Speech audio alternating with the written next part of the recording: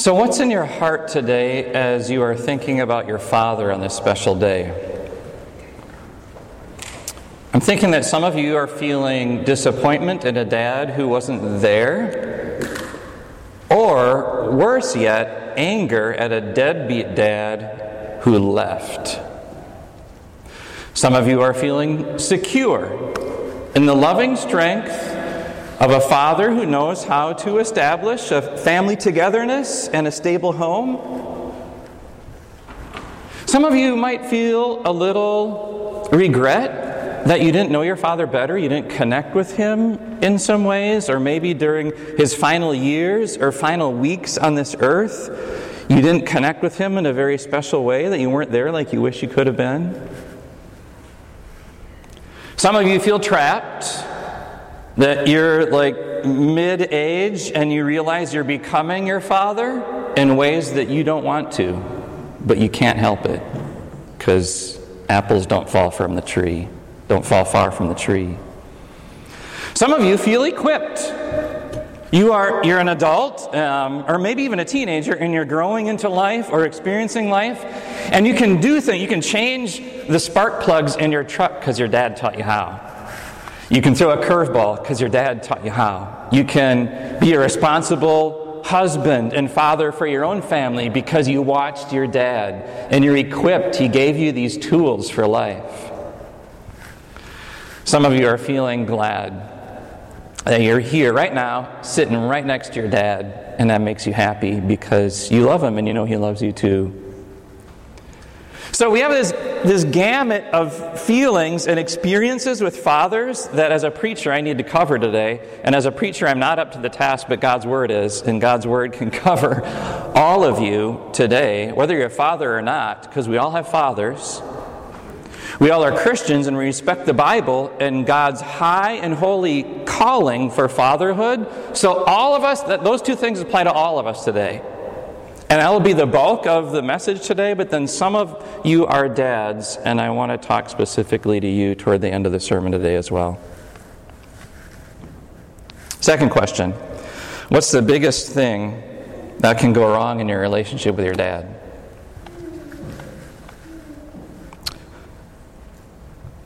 There is one thing that does go wrong in relationship with dads, and that's that dads can let us down. That dads can hurt us and disappoint us. That dads can be failures. That dads are imperfect. But that's not the ultimate problem. That's an ugly problem, and it's real, and it happens. But the ultimate problem in our relationship with our dads, the most common problem in this room right here, in your relationships with your fathers, is this. How do you respond to your dad being an imperfect father? That's the most challenging problem among us. Have you forgiven your father for his failures, for letting you down, for hurting you, for not being there, for being imperfect in small ways or big ways? Because God expects you to. Right here from this message from Colossians 3. Forgive one another if any of you has a grievance against someone. Forgive as the Lord forgave you. Let me tell you this. In my pastoral work, if someone needs to convince me that they have forgiven someone else and they seek to, give me all the reasons why they have, usually that means they have not forgiven them.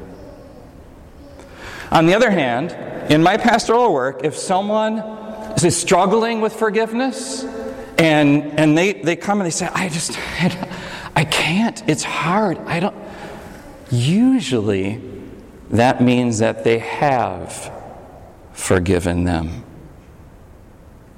They don't want to sin against God, and they don't want to sin against anyone else, including their enemies, this person who is so close to them, who has hurt them.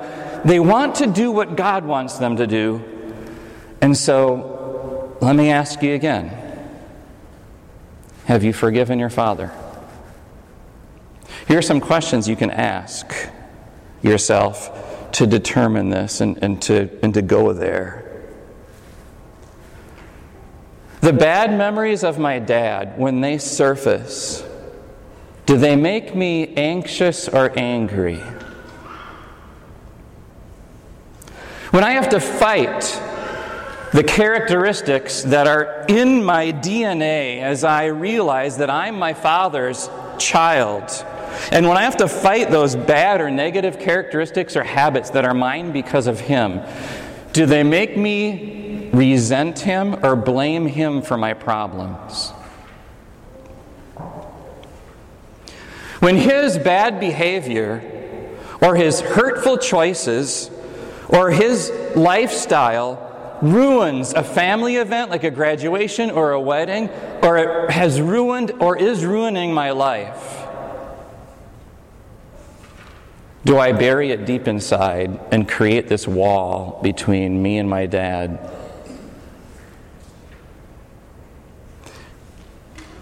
When you create walls with other people in your relationships, with a person you need to forgive, here's what happens.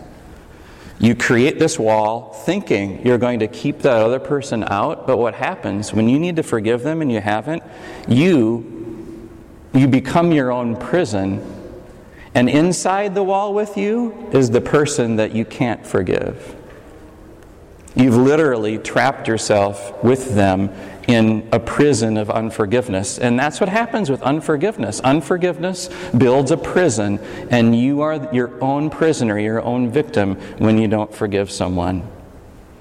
This is a high and holy calling that we have as children to forgive our dads. So here's what I want to do. I want to read to you a portion of a Facebook post that we put out on our Holy Word Facebook page. And if you're watching online or you're here every Sunday, and you're not following our Holy Word Facebook page, you really should, because we put excellent information and inspiration on there. And this was posted on there just this last week. It was written by someone who's anonymous. I don't think the person's from this church, but from our wider church body, this person is. And that was printed in our church body's magazine, The Forward in Christ. So listen specifically for this person to talk and reveal two things. This person is speaking as a child about their father. And listen to them, two particular things. Number one, their struggle with their relationship with their father. It's hard for them, but they're willing to let it be hard because it's worth it.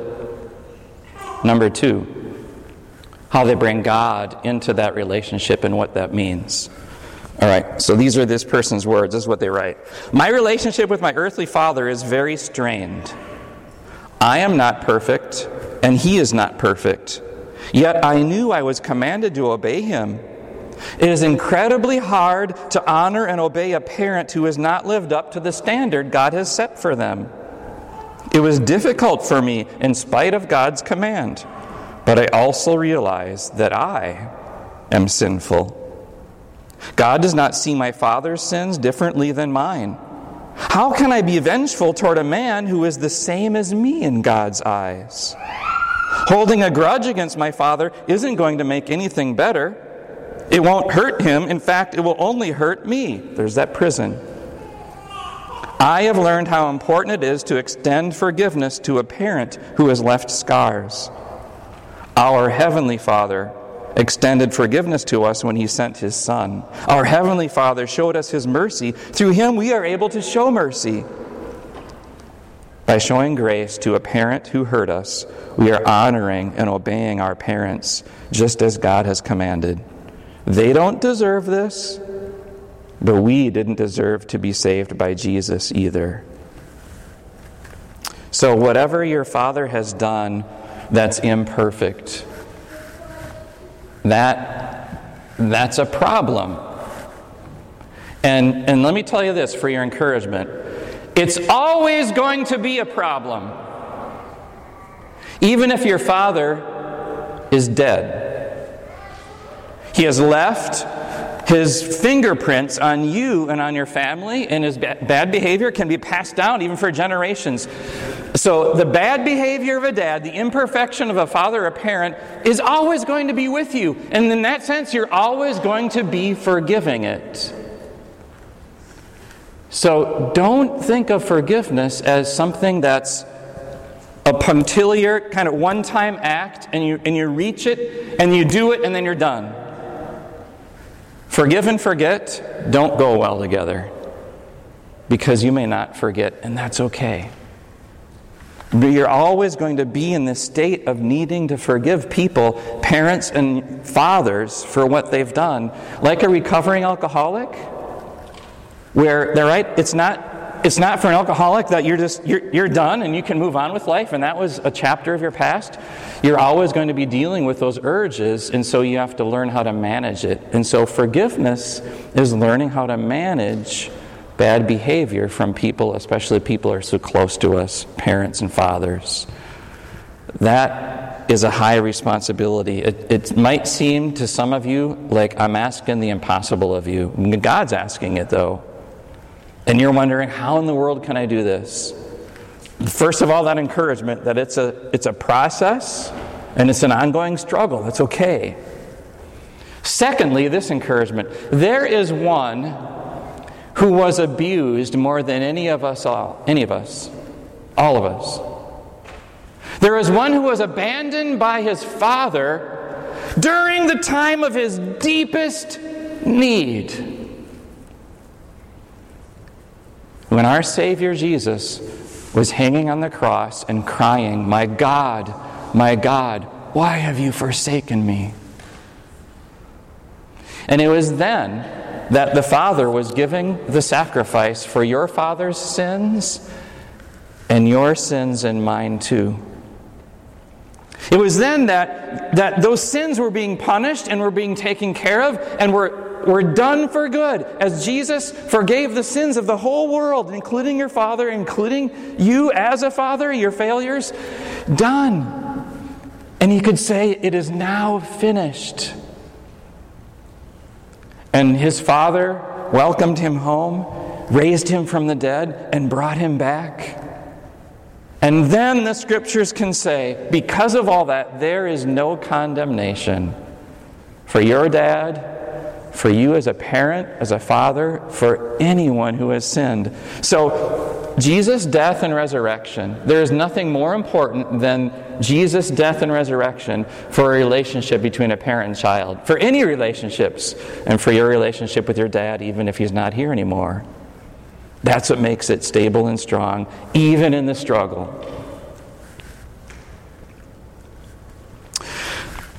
All right, we're going to move on. There was a dad who went with his kid to preschool one day. And he went with his son, and it was parent day, and he showed up, and the dad was a little bit surprised that there weren't many other dads there. There were a few moms, a few kids without a parent there because they were so busy and they couldn't attend. But this little boy had his dad there.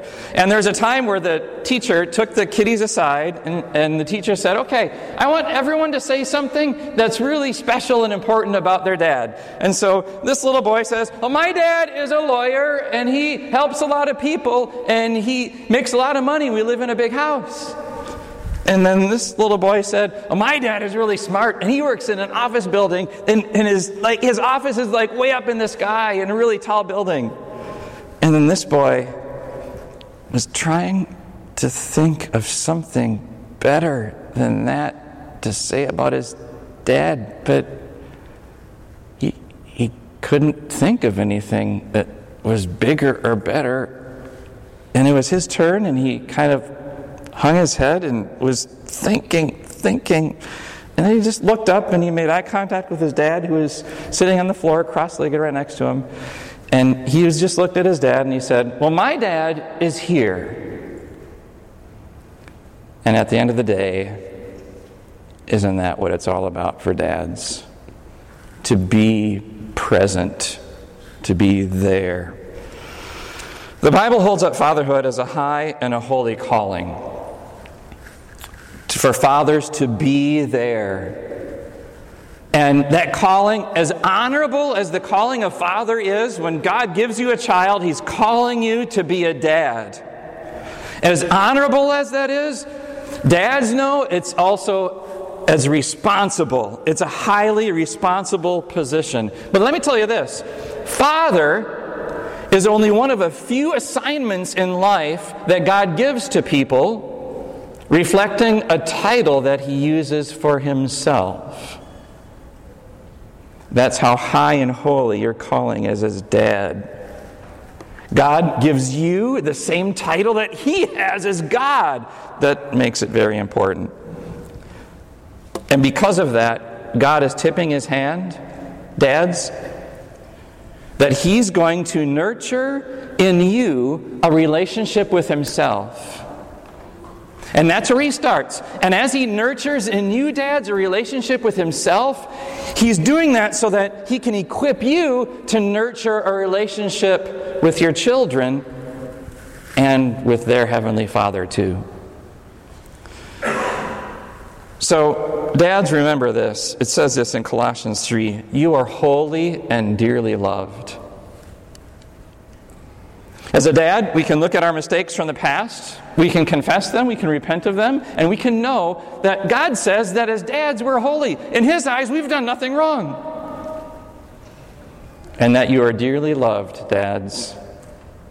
You who feel so much pressure and so busy that you have to constantly be providing love to your kids, to your family, to your wife. Constantly giving. Stop for a second and breathe it in. And enjoy these words, dads, where it says, you are dearly loved yourself. And take it in. And then nurture that relationship with your kids. You want your kids to practice these qualities: compassion, patience, kindness, goodness, humility, love. Then you, dads, need to practice them first.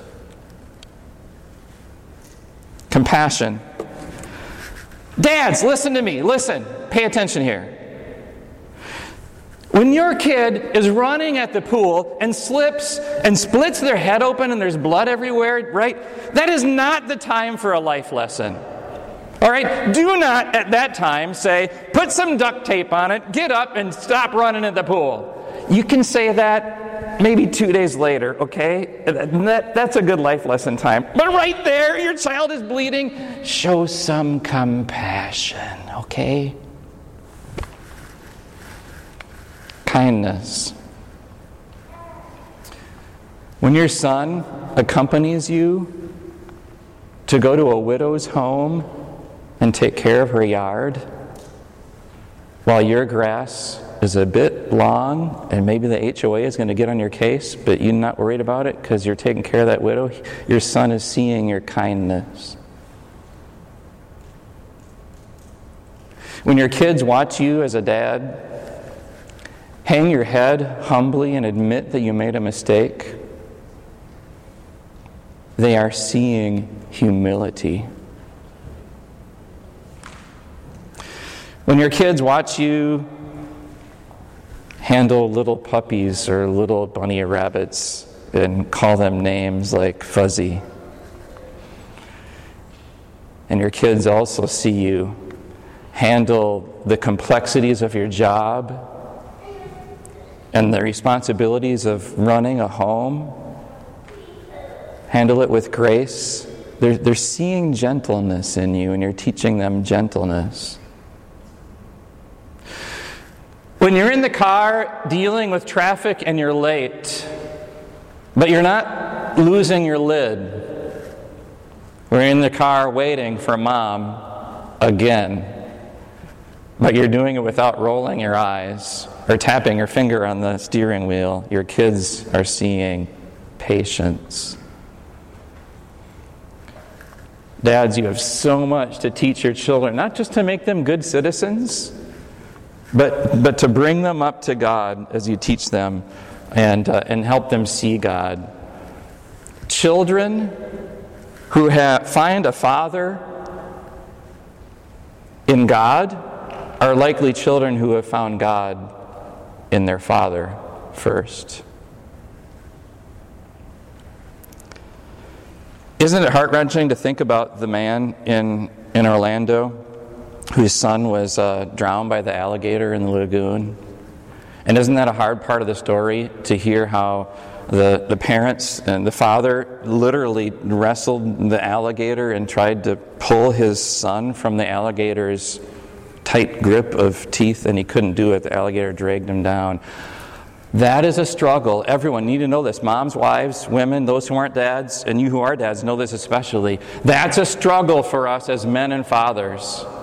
When we feel like we don't have what it takes to do the job that we're expected to do.